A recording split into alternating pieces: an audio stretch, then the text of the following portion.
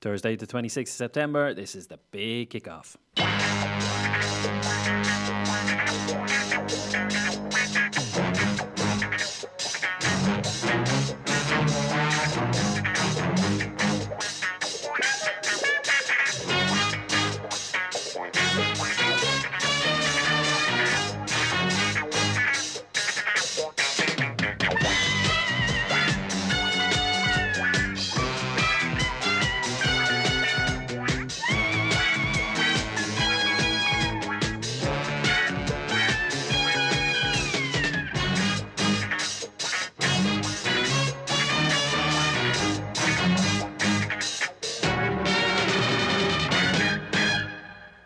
Monge two rudders. Evening. It's nice and clear. I can hear it really clear. Yeah, no, it sounds good. There's now, voices in my head here good. tonight. Good. Good evening, everybody. It is Thursday, the 26th of September, and this is Liffey Sound on 96.4 FM with myself, Dave, and himself. Right. How do? Great. Yeah, wonderful. Well, kind of. I'll just pretend. Yeah, you're a bit poorly, aren't you? Yeah, but I'm not too bad. I'm getting over it now. I'm over the worst. So.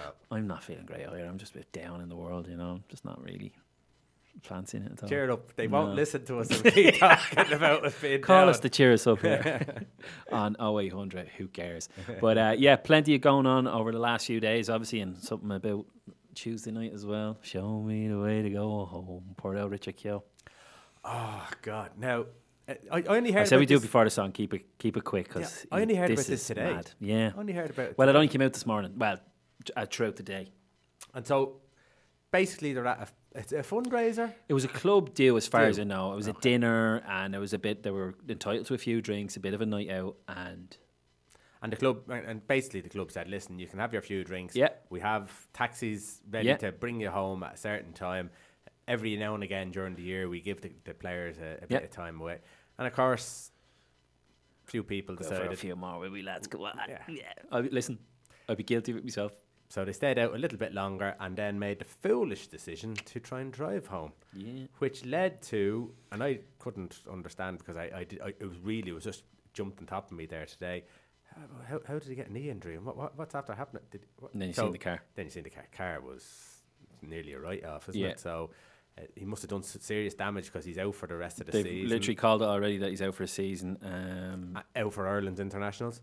And of course, with Duffy in a spot of bother as well, our two starting centre halves could be out of the double header. Yeah, which is it's just terrible timing, really.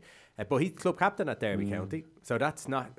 I mean, if I was with Derby County and I was in the hierarchy as the management, I'd say, listen, lads, thanks very much, but we need people here who are sort of dedicated. You know, professional footballers get paid big money to be professional.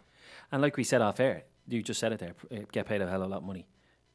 I have no idea how far they were from home, but I'm sure they could swing a couple of quid for a taxi. Let's face it, they have plenty of money. Yeah, they feckin' could have expensed it for all they care. But yeah, do you know what it is more than it? It's just sad. You know, it's sad, and another example of they do plenty of good, but they also do some bad. I don't know whether it's plenty or not, but it's one of them where it's like, Jesus, lads, you're not helping. And then, as you said, the club captain leading from example with two of the younger statesmen, so to speak, Tom Lawrence and Mason Bennett. Yeah. I would be surprised if at least, maybe them all, but I'd be surprised if all of them are still at Derby when this is all over. Oh, I can't see it. Yeah. If you want to make, if you want your club to go somewhere, you need to have rules in place and people fearing the worst if they step out of line. If they don't, it's just a bit of a sign of weakness. So I can't see them being there. So unfortunately for us, for Ireland, in a month's time with the double header with George and Switzerland, we could be out with our two centre, because it was looking like Duffy was gone. But that was what we were told with an injury. But now you're saying, well, latest reports it's looking like he's gone. Under pressure. What they're saying is that he's not 100% ruled out, but you could nearly say 95%. So 90%. So the great debate: who's going to partner Johnny Egan? Yeah, and it's a big one, isn't it? But you know what? We'll talk about it afterwards. Are we? I don't know. Like I said, we need to perk this up a bit. But speaking of which, this rolls into our song, which is called the water song. That's and I think there's a quote like about drinking water, which probably Richard Keogh should have been up to. I think the chorus line is "Keogh, Keogh, drink some water, Keogh, Keogh, you fool." Okay, here it is.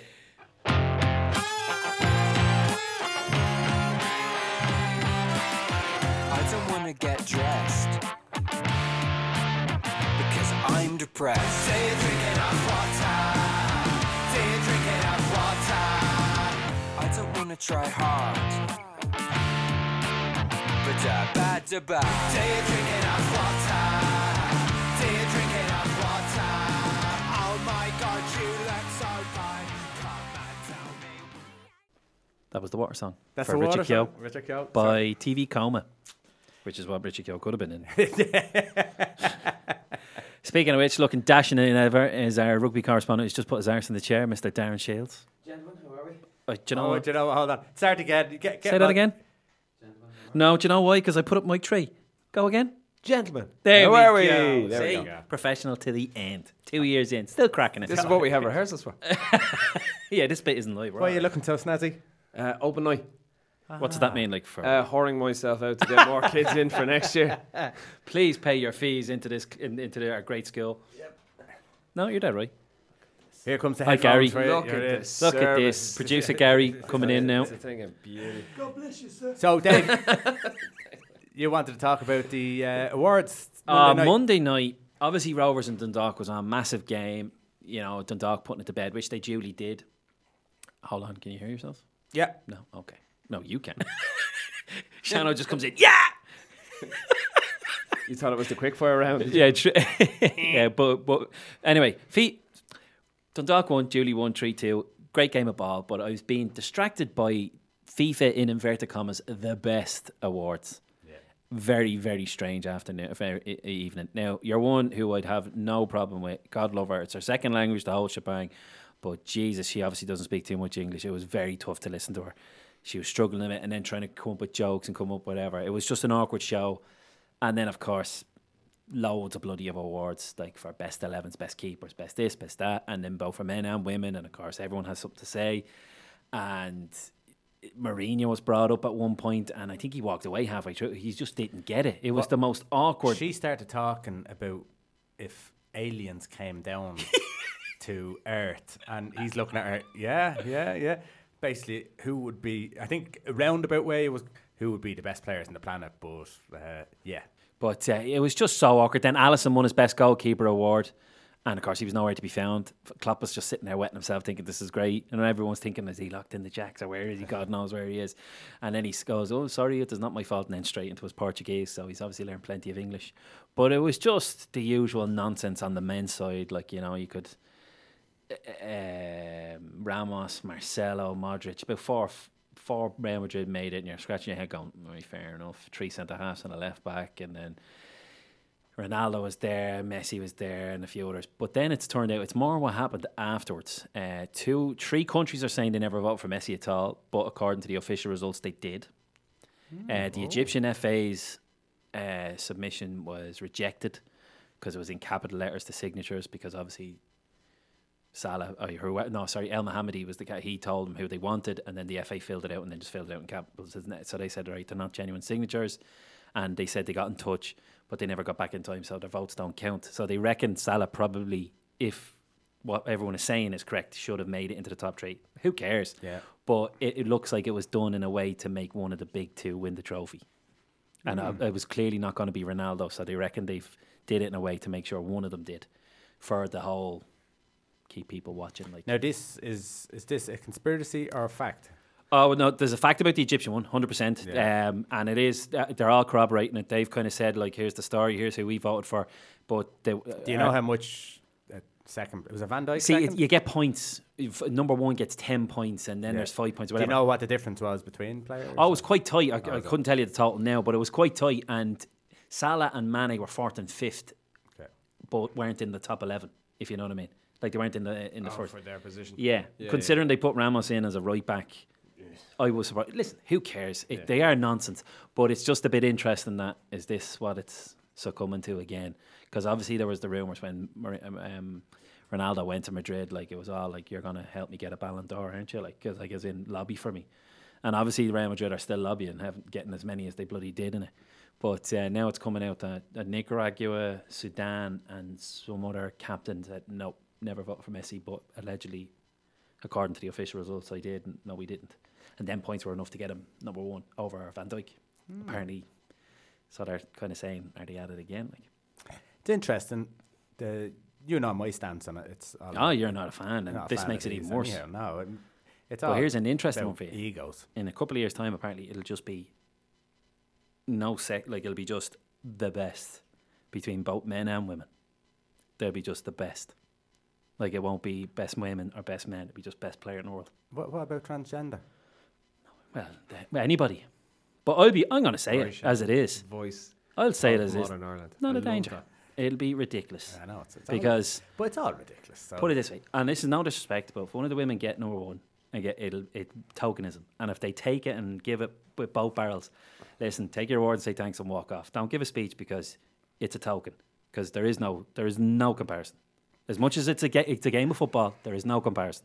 Yeah, but if you look, say, what you're talking about is maybe power, speed, strength, blah, blah, blah.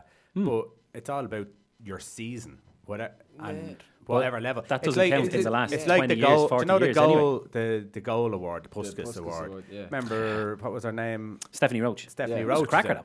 Now, Yeah. the level she was at was nowhere near it, but it was a great goal. Yeah, Yeah. but So it's I have about no what issue you with do at the level. Well, is But there I've no more time for chance it. then? Well, I suppose it probably falls down the same way as you have your Messi and your Ronaldo. But But is it'll there a become a chance quota. that you could get one female player that's miles ahead of everybody else and picks up more individual? I'm presuming then that every country will get a vote. See, for that's a, the thing. I don't know I doubt what it's way going to go gonna down be. to everybody gets one Like, vote. will and all you the captains choose of the women's either national best teams and women. all the captains of the men's national teams all have a vote? And if that's the case, I'd say that's the way there'll to do be. it. To be honest, I think it'll make lobbying worse. To be honest, Yeah. and it'll make it so no matter who gets it, men or women, it could get farcical, if you know what I mean. It the whole thing is like all of the new Europa leagues, whatever. It's just like it's like they've got their own 24-hour TV station and they're just desperately trying to come up with content. Purely for it's just content. Irish football, I'm all for the European Conference League or whatever it's called, because it's going to be for the second tier nations with a plethora of the upper tier. So it's going to be more. There will be more likely Irish teams in it at the business end of it. Now I was listening to a bit of Talk Sport during the week, and of course it's a farce of a yoke. It's called. It's like, yeah, because it's not for you. It's not for English football. Go again, because I don't know if I know about There's going to be a third competition. European competition. European I did hear they were Conference bringing League. it in conference, But they've been talking about this for the last couple of years, But and does it that is going to mean- be more centred on the lower nations. the lower nations with a smattering of the Does mid-table that mean type. taking the opportunity away from the lower nations? Oh no, getting they'll into the still big- be in there, but it just means, say, probably the League of Ireland champions. Yeah. There'll be they fall back into the Europa, but then they'll be into the conference. It'll be kind of like you'll get into Europe, but you'll have a chance to get to the top table. If you don't make the middle one, we'll let you into the conference. So that's why I'd be all for it purely for the Irish side of things. But that's the details are not being ironed out, but that's pretty much what it's about. But of course, typical, it's stupid. What are we doing? If it's nothing to do with you, lads. Don't worry about it. Move on. I'm very cynical about these things, and I can just see them edging the smaller teams out, having the smaller Champions I League think and this the is a main sweetener. European Champions League. With I the think it's main the sweetener clubs. for what they really want to do. Yeah. And that's make the Champions League very much exclusive. And here's our set 20 teams with with 4 newbies every year. But that's what I think. That's what it is. It's a sweetener to say, look, we've given you a competition. Get the bow. You're Liverpool, Man United. You're AC Milan, Inter. We're all in this competition every year. Good luck. Yeah. I'd say that's what's the long term goal of it. But it's a watch that space kind of thing. But if it means us more Irish lads getting into Europe, I'd be all for it in that sense. Okay. Why have you got Davy Fitz up there? He's just there. I like him. I was about to say, Ganiels, what are you doing? We have. I was looking at the I was about to say, don't bring up that bloody Nations League. Bows. Super Bowls. Bows. It's Shamrock Rovers this week. Yep. But looking at their age profile, and something you touched on there earlier on, Yeah. about what's the young fella's name? Ferguson, isn't it? Evan Ferguson. Evan Ferguson, who's 14. But if you look at the age profile of the Bows team, it's a very, very young team, isn't it? And Yeah. You kind of look at how Bows have done. But they've been like that for a year or two, in fairness. They But it's have. getting more and more extreme, if you know what I mean. It's they're getting younger But and you younger. don't need a ton of money being ploughed into having to pay players, etc., to actually do a good job in that. It'll help you probably be like Dundalk are up there and they're winning the league by a distance. They're 15 points ahead now, so it'll definitely help you there. But You've seen some clubs who will be talking, because I forgot to say Sean Russell's on later on.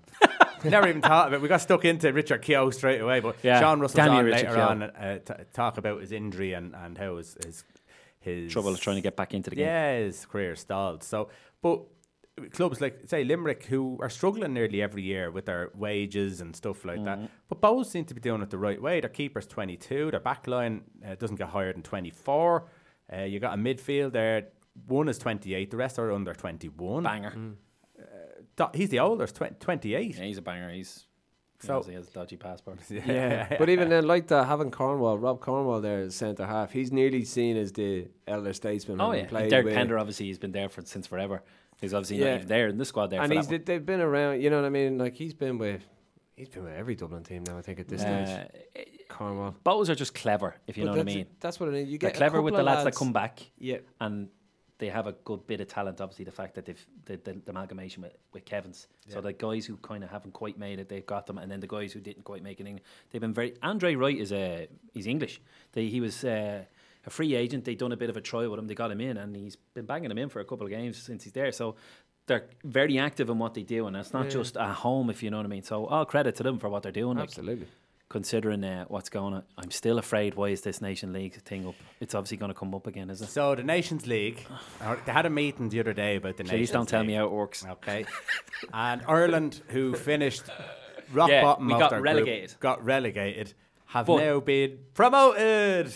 Come on, tell us. We're back into League B. We're not in League C. And basically what they've done is they've increased the numbers into the A, B and C leagues to 16 and reduced the last one to 7. I think it's because the countries, I know you said clubs, are all for more competitive games than the friendlies, because it's getting harder and harder to get the sexy games, your Brazils, because they're all sticking to each other. Yeah. So... Ireland, look at Ireland's friendlies over the last few years. Like, you know, it's Bulgaria, it's fucking New Zealand, and this, that, and the other, Qatar. We're not getting that kind of top side. So I think that's where it's coming from now. It's very much like it's been voted. And what are the groups? You get more chance of players wanting to play in a competitive game than you know, a friendly where they could be kind of. So we get to stay. Club. Ourselves, Northern Ireland, Turkey, and Slovakia get to stay in B. So yeah, that'll be interesting. Is this because somebody just spelt the wrong country in capital letters or something on the form, or it could be anything. Yeah, it could be anything. It was my money, father. I just didn't want to fill out the forms. There's definitely there's definitely a link to Messi and something there. Yeah. Will we take a break? We voted for Messi. You which? We voted for Messi on the grounds that we got to stay. Yeah, Ronaldo didn't vote for Messi again this year. The 33rd team. Do you remember that? Anyway, we're coming up with, obviously, the fact that Darren's here, we're going to come up with a little bit of rugby coming up after this. Do you know what it is? Because it's so clear in the headphones, I just want to go, hey, it's the midnight hour. All right. Right, you've done it. Come on. Oh, yeah. More nonsense coming up after the break. You're listening to Liffey Sound on 96.4 FM. How to 26th of September, 22 minutes past 9. Just briefly before we go to the obvious, Kasper Dahlberg, you know him well? Now, he played with Ajax and Nice bought him for 18 million. So, I don't know. There's a billionaire, British billionaire, 21 billion he has to spend. He now owns Nice. And he brought him in and he made his debut there a couple of weeks ago and he had a £62,000 watch in his locker in the dressing room, which then went missing. And poor old 18-year-old Lamine, you have to say it with confidence, Lamine Diaby has been accused, so it looks like one of the youths has robbed it, and it's under police investigation. And he's going to be under... Probably Balotelli. Dressed up as Lamine Diaby. Thrown it into a river. Is he not and gone? Away No, he's gone back to Italy. He's gone back to Italy. Oh, he did go back to Italy. He's with Brescia, I think. But one, I was surprised that they had 18 million to buy in a player. And two, he played with Ajax, never heard of him. He's Danish international. I think the fella who took over was talking about buying Manchester United. I can't, Ratliff or Rateliff or something, but he's £21 billion fortune and he's took over Nice. Yeah. So, £62,000 watch. That money serves him just right. like James Maddison getting loads of stick for some $6,000 backpack he was wearing the other day. Also, look, serves them right. If they're going to buy this crap that costs $62,000 to tell the time, it's Show us your Casio there. I hate what. Oh, lads. And then very briefly, because it's just nonsense, more nonsense, these YouTubers, KSI and Logan Paul, who Eddie Hearn has decided to sign on, and they're the headliners for the bill in the Los Angeles. Now, the card is stacked, Billy Joe Saunders and plenty to say. It's a proper card apart from these two. Yeah. But they're headlining because the YouTube world are going bananas about it. And it's now going pay-per-view. Sky box office pay-per-view. See, I'm too old to actually care who they are. But you do have to appreciate you know that's of what it because it's what they do. But this is what these people do. You know what I mean? If it's the same when you see kind of the starting to filter across into mainstream television. You know what I mean? For celebrity shows and stuff like that. Yeah. You're kind of going, someone off Coronation Street isn't going to have 10 million dedicated followers. And these guys are absolutely off the chart as far as their subscribers. Because the KSI lad, will be his third fight because he fought another British guy, Walker, something Walker was his name. And then he took on Logan Paul in an amateur fight. But now this is a proper head guards off, 10-ounce gloves, proper professional. They've been signed up. They've been ratified. Were they all boxing or were they... No, these were all boxing. The other two that he was in. Yeah. So I think KSI won it, but apparently it was a close affair. Whatever. But this one now, they have to do the various tests to get ratified by the Nevada Boxing Commission and all that. And it's all the real deal. Eddie Hearn's got in it. And he said, look, I'm not ashamed. I said, it's probably going to it got 1.2 billion subscriptions for the last fight. He said, we'll probably get 2 million, as big as any other fight we do. And then his angle was, it's another market that we can potentially showcase our sport. But of course he's going to make a buttload of money as well, so good luck to him. But yeah, Matchroom are getting in it, and it's going to go box office. It's another market. That just says it all. That's it. It's happening, like, you can't slag it off in the same way. Like every other sport, no matter how noble they try to claim it. But even if you look at the UFC, they went and gave your man CM Punk out of WWE a contract. Yeah, and he was dreadful. And he was awful. Yeah. You know what I mean? Look, it's another world, and good luck to them. But they it's knew not my he was one. bringing in viewers. That's basically what you Billy Joe Saunders is on it, another well-known fighters. It's a very stacked card for the rest, for you or I, if we were interested. But there's no way I'm going to be shelling out. I'd love to hear what they think about it. Oh, did you see Jared Chisora the other week about whose fight was it? Josh Taylor from Scotland is fighting Prograis, but it's in London. Chisora's number 2, and he destroyed the press conference. F this, F that. We all know I'm the headliner here. I'm the one who's filling out half of this stadium for these two jokers who are allegedly in the main. And he hammered it. And Eddie Hearn's just sitting there going, please just shut up. Please just shut up. And he's like, make me headliner. Give me the big purse. I'm filling out this thing. The reason why they're having it down here so I can fill it, because they won't fill it out even in Glasgow for this guy. Brilliant. Yeah, it was brilliant. And then lastly but not least, World Athletics Championships, which I love the athletics, that's starting as of from tomorrow, and by all accounts it's going to be hot in Doha. Even they've left it till September, and apparently it's going to be baking. So God love them poor old marathon runners. It'll probably be at 4 a.m. or something in the dark or something like that, something crazy. It probably need to be. Yeah, they'd be stepping over the lads who are dying building the stadiums in the World Cup allegedly. Allegedly. People hadn't got some zinger, one of them sound effects. Anyway, we'll move on from that. But I suppose we have to. We'll look ahead mostly, but I have to say you can't help but we're not back. But geez, we were great on Sunday. We were very good. Yeah, we were really good. Now, in hindsight, when you look back at it, you have to kind of go, were we brilliant and we made Scotland look crap? Hold on. Just before you said. Did we just jump straight in halfway through the conversation? Go on, fill it in. No. Just, it's the World Cup, Rugby World Cup that we're talking about. You just jumped straight into it there. I was talking about FIFA from the weekend. We got FIFA, mate. I smashed it. Before you go into it, what have you made of the World Cup so far after its first week? I've enjoyed it. I've enjoyed the rugby in it. It still winds or kind of has this waft of colonialism about it. There's a real kind of, we all know who the big boys are.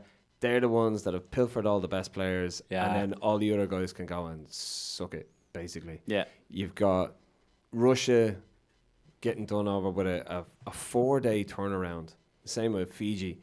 A 4-day turnaround between rugby games at any kind of competitive level, let alone at Rugby World Cup is just ludicrous. Yeah. Like, suck it up, take 2 days of television off, and then just let them go for it then. And are they just purely to have at least one match on a day? Basically, for the first. Because I thought there would be a bit of a gap on the Tuesday or a Wednesday, but there's been a match on every day so far. Yeah, the one yesterday, or it was the day before, was the first afternoon one they did midweek. Okay. The Uruguay and Fiji one. Which Uruguay pulled it out of the bag and won by 2 points. They did. Yeah. But again, 3 points, you're apologies. trying to play a game after 4 days. Now, in saying that, Fiji are like a bunch of lads having a game of tag Right. out on the road, just kind of, let's just throw it around. You know, I think I saw this on the telly once, watch me flick this out of my head, and you know, sometimes it works. Sometimes a small little guy from Uruguay catches the ball and runs it in from 60 yards out. And that basically, that and the lack of a decent kicker came back. Apart from 1 or 2 games, is it going to be a bit weird now for the next 3 weeks? Because a lot of the big hitter games are done. Yeah. Apart from, say, England. Now, there is 1 or 2, don't get me wrong. But the majority of the big boy games are gone. They were at the first weekend. Most of the Yeah, they were. And I think the thing was like that you always have that sense. Yeah. You know what I mean? And if there was going to be a massive upset, it would happen in the first weekend. But what I hadn't realised up until last week was that Japan as hosts were given the option. They could name their fixtures. So they were the ones who decided for Ireland to play Scotland first. Obviously in the hope that they'd have a ping off each other.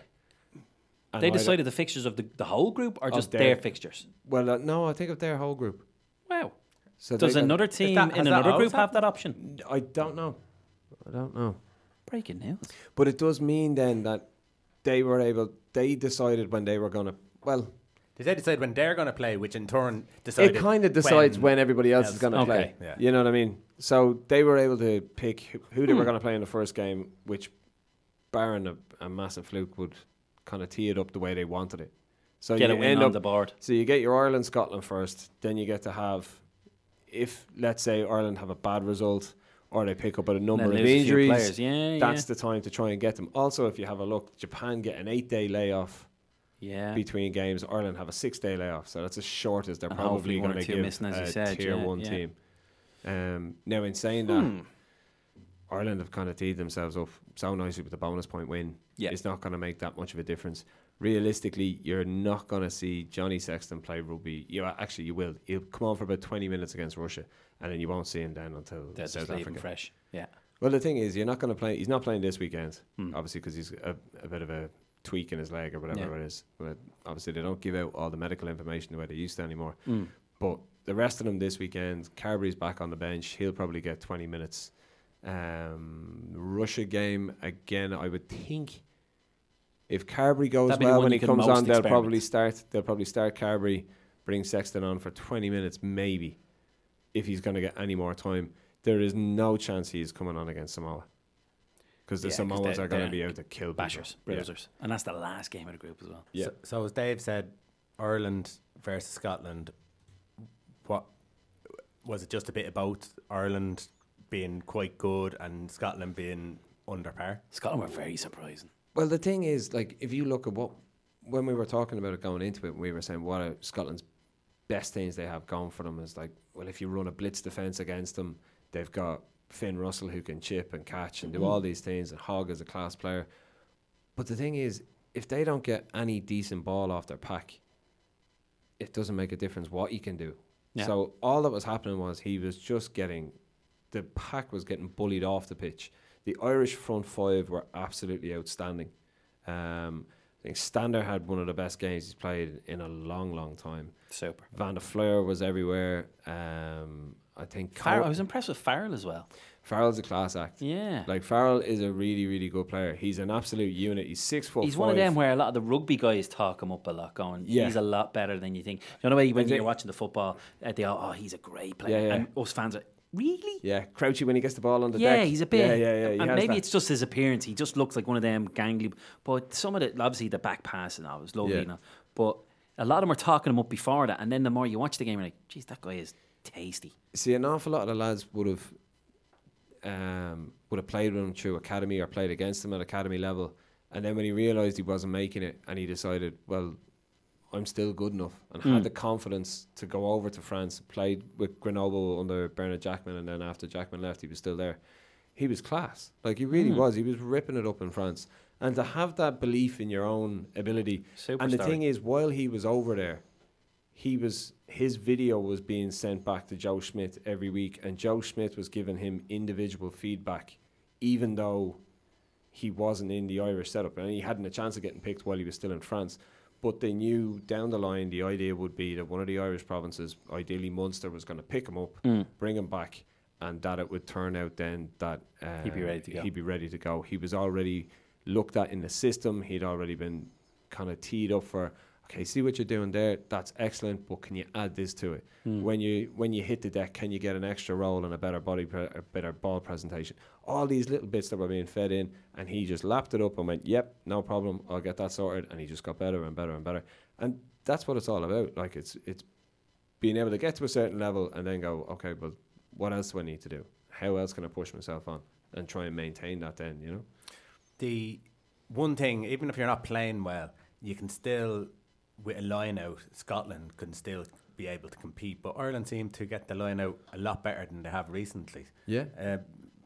Can you see a reason why that happened, or would you just be happy that it did happen? No, I think a lot of it came together a lot better. I think Henderson Caldwell, you know what I mean? A lot of the things come down to you identify where you think or where the space is in the line out, and then you try and get there in as simple a way as possible, get up and get the ball into you at the right time. Some of the timing issues are amazing to watch. You know what I mean? There are certain times when you're going to jump in the air and the hooker's going to drill a ball at you. There's other times when the ball is going to be in the air about a second or a second and a half before you jump, because it's being thrown on a lob to get over where you predict their defensive pod is going to be. All of those little things, and then you look at it in the conditions that were there. Yeah, like a huge amount of credit has to go to Best. You know what I mean? He got dog's abuse for the last 6 to 9 months. He's over the hill. He's too old. He's not doing what he should do around the park. So therefore, there's more pressure on him to nail his throws. And if he doesn't nail his throws, the whole thing goes to dirt. He doesn't have toner to hit. He's got no safety blanket, etc., etc., etc. He came out. He played 80 minutes. He hit 12 throws out of 12 throws. If I heard the fact that he was 37 in 80 minutes I heard it a million times after games. I leave the poor lad alone. That's it. He played the full game. Yeah. He's starting again this weekend. Yeah. Probably won't stay on for the whole game. No, I'd say half-time, 50 and more than likely he'll get rested then after that. Is that the way they'll probably treat him? Absolutely. People didn't expect him to play the full game the other day. So. Maybe circumstances, I don't know. There was a few changes that happened during the game. Scannell ended up having to come on into the back row at one stage. But again, it's an amazing thing when you see lads where they've been saying it themselves over the last couple of weeks. You know what I mean? They wrote off the England thing. They said, look, this wasn't part of our prep.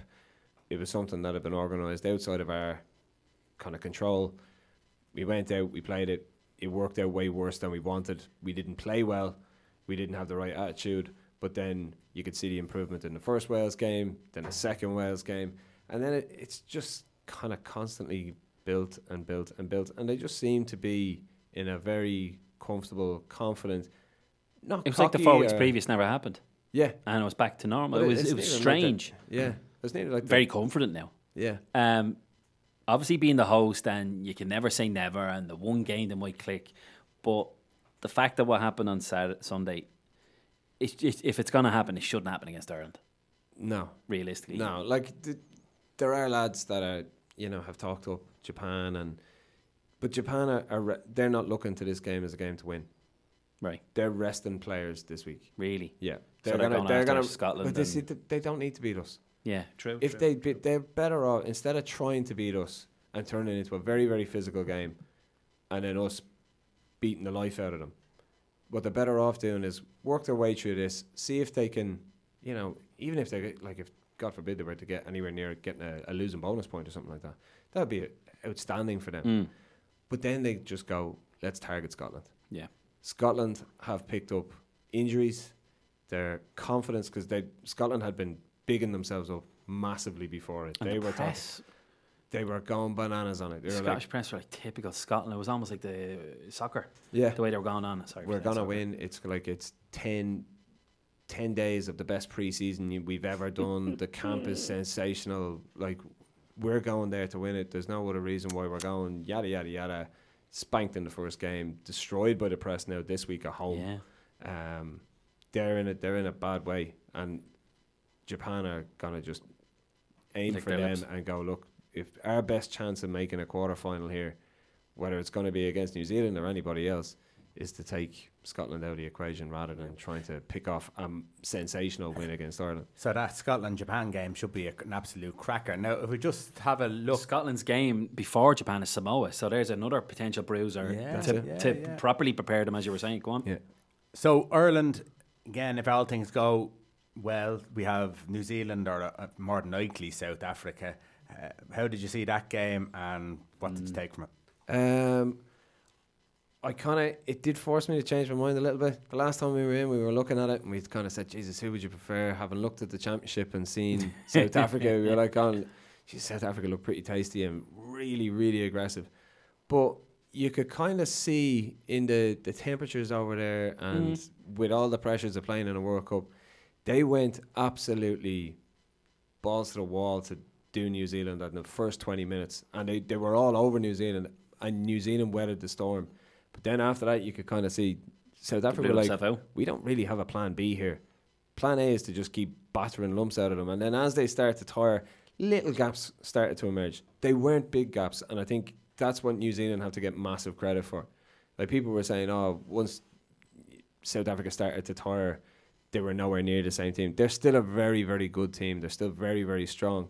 But what you're dealing with is a team in New Zealand that will exploit the tiniest weakness. You make one mistake and you will see guys, and it's one of the coolest things about being able to get the wider screen shots. You will see fellas, especially out in the midfield and the back, just pointing at spaces, telling lads where to go. There's a gap there, go through it, and then people change their angles of running.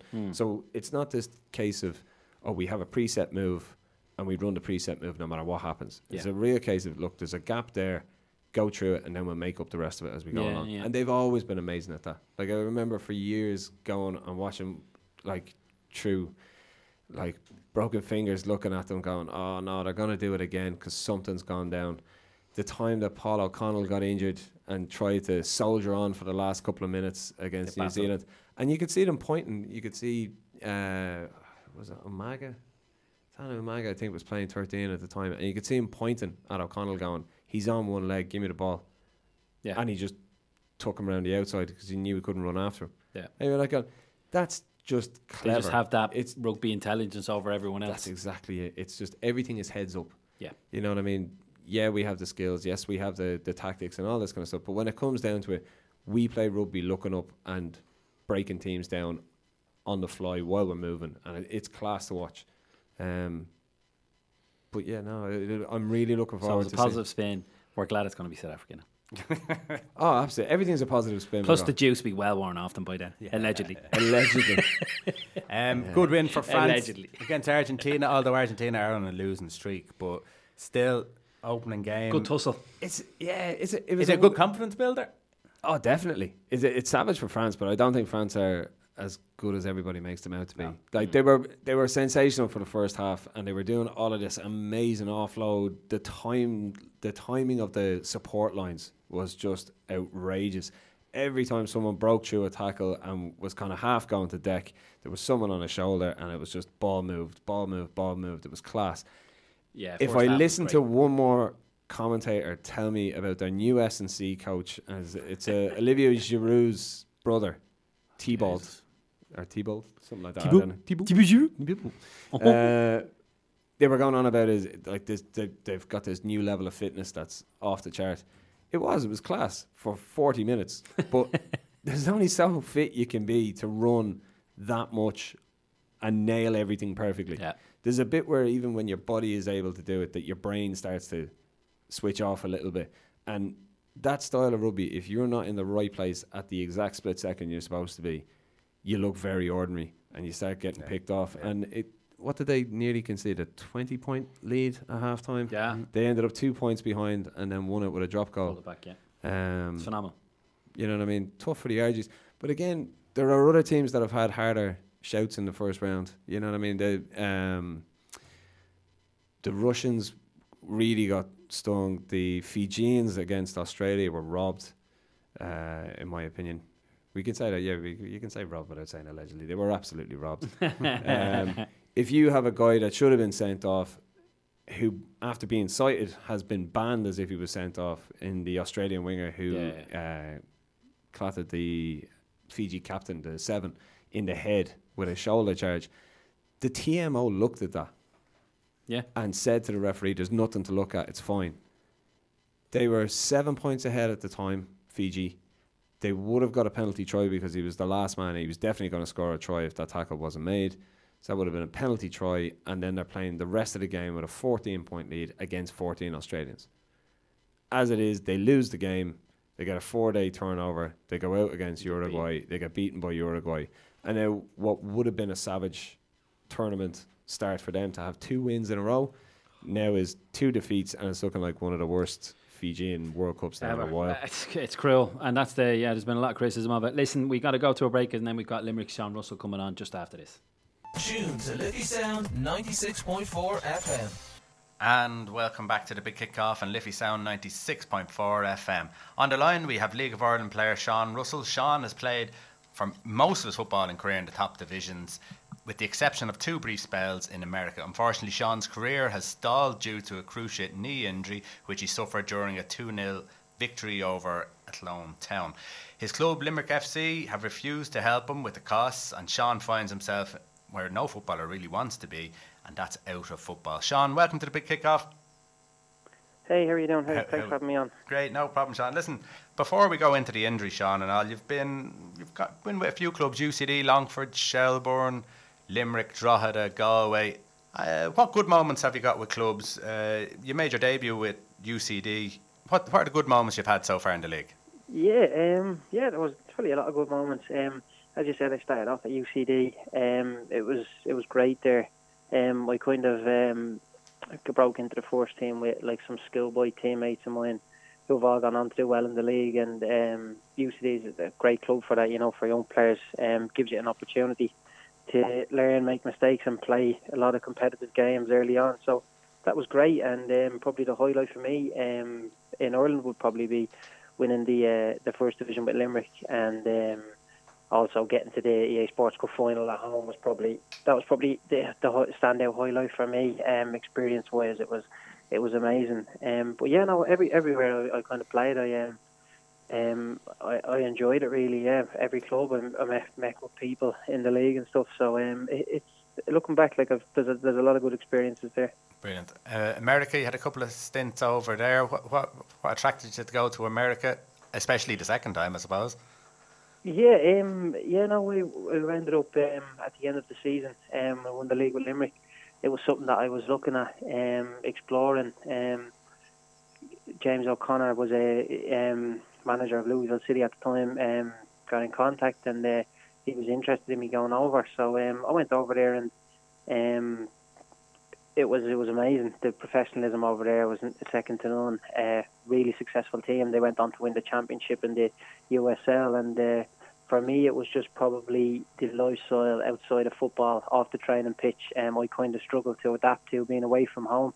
A lot of hours in the day where I kind of felt myself probably not homesick, but just would have preferred to be back playing at home. So footballing wise, it was excellent. Met some really, really good people. Couldn't speak highly enough for the club. The club was amazing. I just opted to come home for my own kind of personal reasons. Brilliant. Would you encourage others to go across? Oh, 100%. I've had young players contact me since I've been there, and they've got opportunities through scholarships and stuff. And any young player in Ireland, I'd say if you can go that education route where you can go play football in America, be treated as a professional for 3 or 4 years and get your degree, it's an amazing opportunity, and it's probably something that I wish I knew about when I was younger. But definitely, if you can use football as a tool to travel the world, play, and especially as I said, like 3 or 4 lads I've spoke to recently, asking about if you can use that to go and get an education alongside it. It's an amazing opportunity. So definitely, I would encourage people to use football as a tool to travel the world if they can. Yeah, excellent. Listen, you were playing for Limerick against Athlone Town. Talk us through the moment, or your memories of the moment surrounding your injury to the cruciate. Yeah, so I remember the game. Probably wasn't a great game. Great game of football. It must have been around the 65th, 70th minute, in and around that period of the game. Didn't have a lot of chances. Ball popped up about 35, 40 yards out, and I've just kind of swung as hard as I could to make good contact with the ball. And defenders just got there first, and I followed through, kicked him, and it's kind of a blur from there. Really, I was obviously in a lot of pain.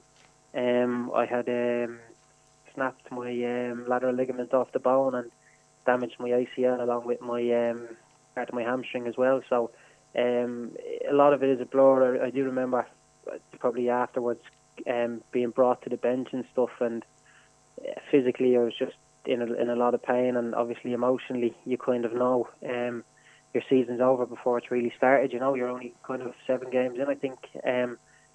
Scored the week before, your season's only really picking up pace. You're only really hitting form, and that happens. It's tough, you know. But it was.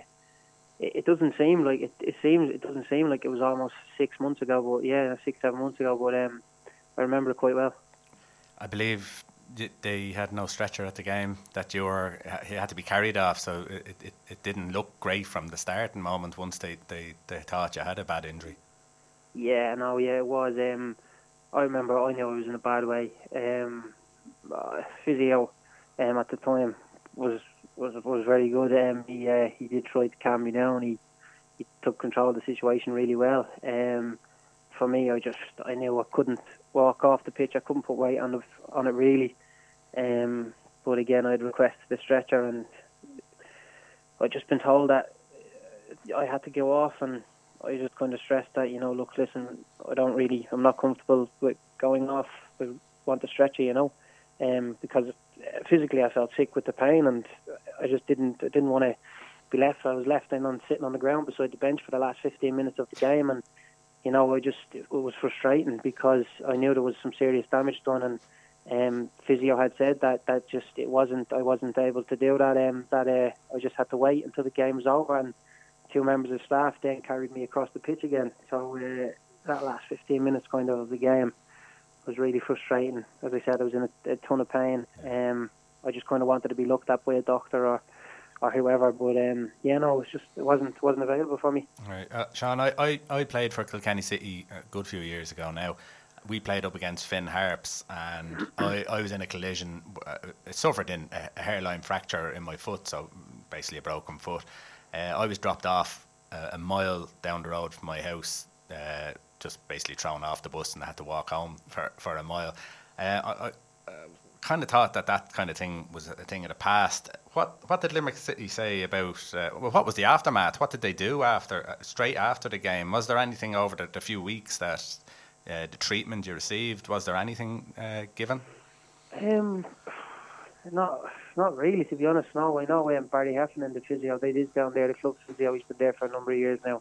He's been a great servant to the club. He was excellent for me. He came around to the house afterwards.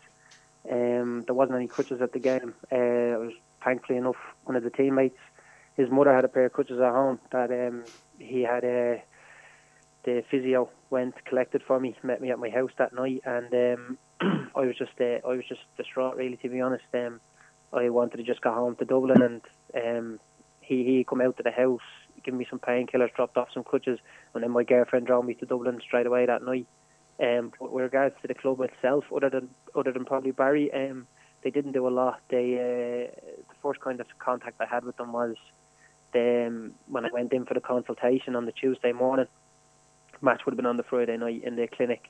There was no payments made, and I nearly lost my appointment. I rang the chairman, wouldn't answer the phone, and kind of problems, as I said, started from there. I didn't really receive any kind of message of goodwill or anything like that to see how I was.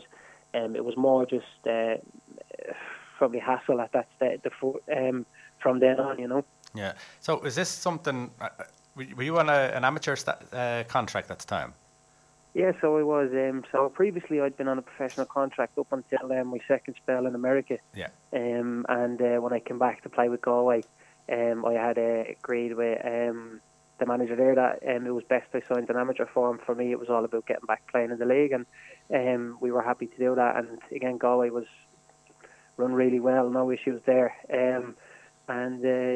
So when I went to sign for Limerick again, my intention was always to work full time, not to rely on the football for my income. I was quite happy to go ahead with on an amateur form, as was most of the team.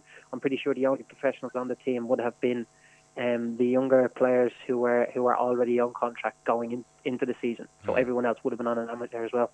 Okay. How many people players between the Premier Division and the First Division, percentage-wise, would you guess are amateur players?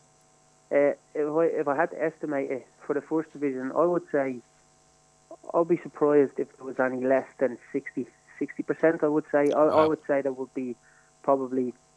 If you look at the top of the league, Shelbourne would have a few pros in there. Drogheda, Bray, Longford. But again, it would be 50-50 at most clubs, and you spread that across the league. I've said it before. Like if there wasn't players playing on amateur contracts, there wouldn't really be a First Division, and there would probably be a few players as well in the Premier Division. I would imagine at the likes of UCD and stuff, there wouldn't be a lot of professional contracts there either. So I would imagine around 70% of the league probably in the First Division, and then a decent enough number then in the First Division or the Premier Division. So would the player welfare of the amateurs be dependent on the club and the goodwill of the club, as in to be looked after? Obviously, the fact that you weren't, is it kind of the clubs with maybe a few more quid in the pocket would help out lads, or is it very much, would they be all treated similar? I think it does. I think it comes down to the club, and that's my understanding of over the last few months, is that it's completely between the player and the club. I've been at clubs before. When I was at UCD, I would have been on amateur terms and suffered injuries and been extremely well looked after, best of treatment, and it would have been top notch. Now, it's not to say just because you're on an amateur you're not going to be treated, but you are at risk, and it does seem like it's between you and the club. So if the club don't want to take responsibility, they can do that, which is wrong in my view. But there is an issue there with insurance, whether they have to insure amateurs or not. I'm still not 100% sure, and I haven't been able to get answers on that. But I still do believe that if it's a case where a club doesn't have to insure you as an amateur, they should have to notify you beforehand, before the season starts or before you step out on the training pitch, just to let you know, we don't need to insure you, and we probably advise you to take out your own insurance before you go and play. And I don't think any amateurs will probably have a problem with that either, but the fact that, again, as in my case, I wasn't told, and probably a lot of players at the start of the season weren't told either, is wrong as well, Yeah, I mean, I'm with Luke and United. Every player in the club is insured, so you're thinking they all pay for the insurance within fees that they pay. So you would think that a club that is in an elite, I wouldn't say elite in Ireland, but League of Ireland, Premier, even First Division, they'd have some sort of insurance that to cover all players for any instance like that. I mean, very rarely do you get the big incidents where they have to go under big operations, as in cruise ships and stuff like that. But I just find it baffling that a club wouldn't have any insurance for any of the amateurs, but would risk that. As you said, if there's half a team that are amateurs, you're risking half your team there not getting looked after. So it's a bit disappointing. I'd say the FAI, the PFA, Steve McGuinness, did he have anything to say about it? Yeah. So, previously I would have been a pro, obviously, and I would know Stephen through the league. Like, it's a small league, it's a small network. A lot of players and members would know each other. And Stephen has reached out to me. He has tried to help. He has offered ways to help with the FAI, and I believe they've been rejected. So again, the PFAI don't have to represent me, or can't represent me because I'm not a professional. But they have gone out of their way to try help me. But unfortunately, it hasn't their offers were rejected, and I do understand from the FAI. So they have tried to help. Like a lot of the footballing community has tried to help. I've had people message me from other clubs that I've played with, that I've never played with, offering me support. Fans around the league, it's been amazing. But the only ones that I probably haven't heard from are probably the FAI and those people at the top, which is disappointing. Okay. What are the costs? What do you owe now, Stephen? Or Sean. Sorry. No, you're fine. So at the moment, I still owe the sports surgery clinic $1,400, which I should be able to pay off now, thanks to some of the funds that were raised. And then I was only given an estimate of the next surgery, which will probably be 5,500 in and around for the surgery itself. Whether the surgeon fees on top of that, and then you're looking at probably 6 to 9 months rehab, physiotherapy and stuff. So you're already missing. Even if you get it, you're already missing next season.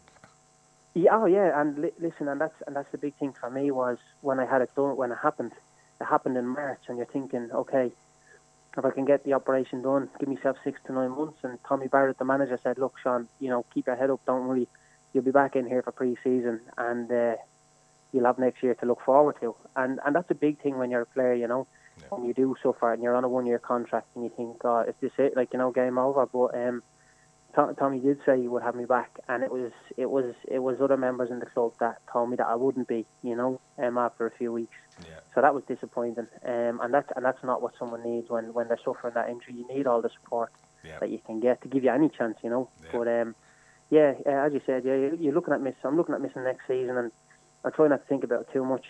Try to focus on small goals, because I think that's the only way you really can. If you start thinking miles ahead like that, it can upset you and stuff. But I'm just focusing on small targets now, hitting those, and then if I keep hitting those, I should have a chance, hopefully.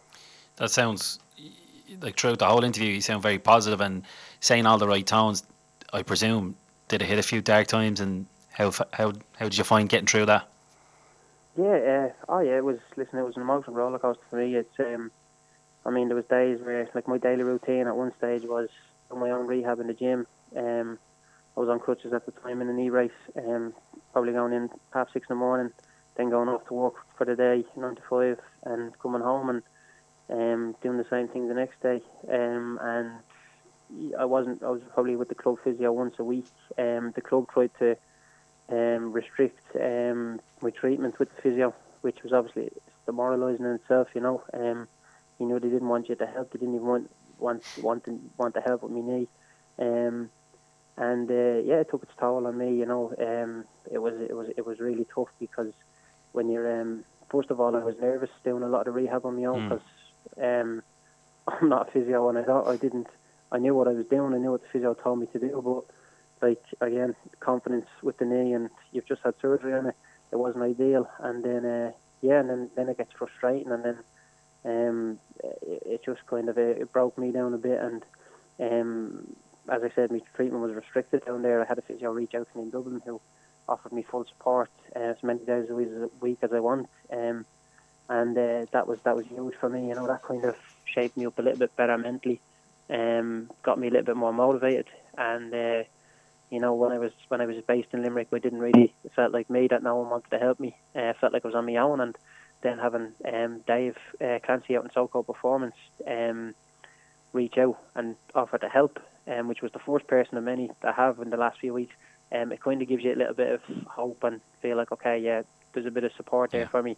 So at the start it was tough, and it still is tough. I'm still nowhere near what I probably was before I got injured, but on the right path anyway. Good. Well, there's always been a lot of talk about FAI licensing and etc. etc. This is definitely highlighting one aspect of it. A club should be financially able to look after their players.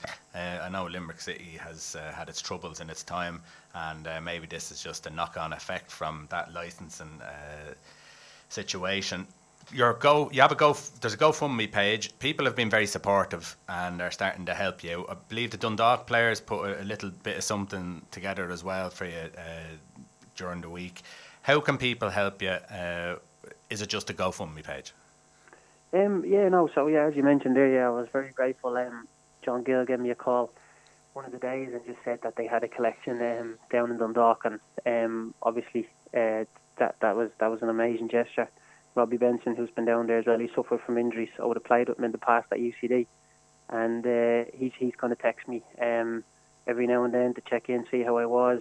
This is going back over the few months, even since I took the injury, and we had a couple of chats about how we felt and stuff with injuries, and he was very supportive. And then for them to go and do that collection probably a few days before they were setting up for the game against Shamrock Rovers to win the league was obviously, meant a lot. So that was an amazing gesture, and as you said, there's others that have contributed as well massively towards it, and I've been grateful for all ex-fans at clubs and stuff, and it's been excellent. At the moment, it's been the support really has just given me a massive boost, and as you said, the GoFundMe page is there with a target to hit, and hopefully you can hit that or get as close as possible. It's been more so for me personally, mentally and stuff. It's really given me a boost, and extra bit of motivation to kick on and make sure I can get back playing football. Brilliant. Well, 100% no doubt you're going to get yourself back. People are going to support you. The word is out there. As you see in yourself, it's that snowball that's gathering and making itself bigger. So you'll definitely get the funds in. You'll definitely get back playing football. So keep those positive thoughts. And thanks very much for coming on tonight. Brilliant. Yeah, thanks very much for the kind words. And let's hope so. Brilliant. And we'll put the link up on our Facebook page too. Brilliant. All right. Thanks no very problem. Much. Take Thanks it easy, Sean. Be good. Have a good night. See you now. Bye. Thanks. Bye. There you go. Pleasure. Yep. But very positive all the way through. And obviously, he's talked about the dark times, and it's obviously because of the snowball effect of the uplift of support over the last 8 months to 6 weeks, and it's putting him on the right way. And fair play to him. There was no negative kind of I might come back. He's coming back, and that's the end of it. No, and I think he will come back. He just needs to get that operation in and done. Yep. And listen, it's very disappointing for the club to treat a player the way they're treating him, not even letting him have the physio time. Yeah.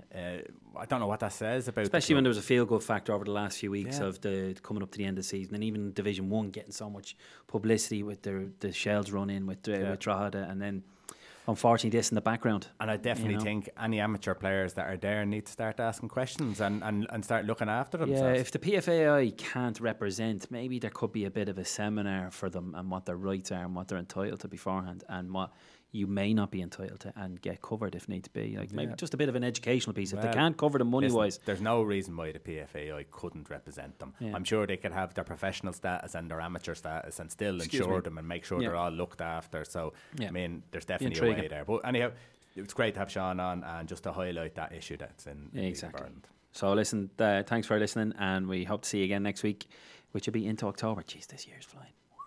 But anyway, listen, be good. Have a good weekend. Enjoy the rugby. 8:15 start on Saturday morning for us against Japan. Correct. And plenty of others. I think the other big one would be Australia and Wales this week. Sunday, I think. Sunday, exactly. So that's it. Plenty on as well. So enjoy, tune in, and we'll see you next week.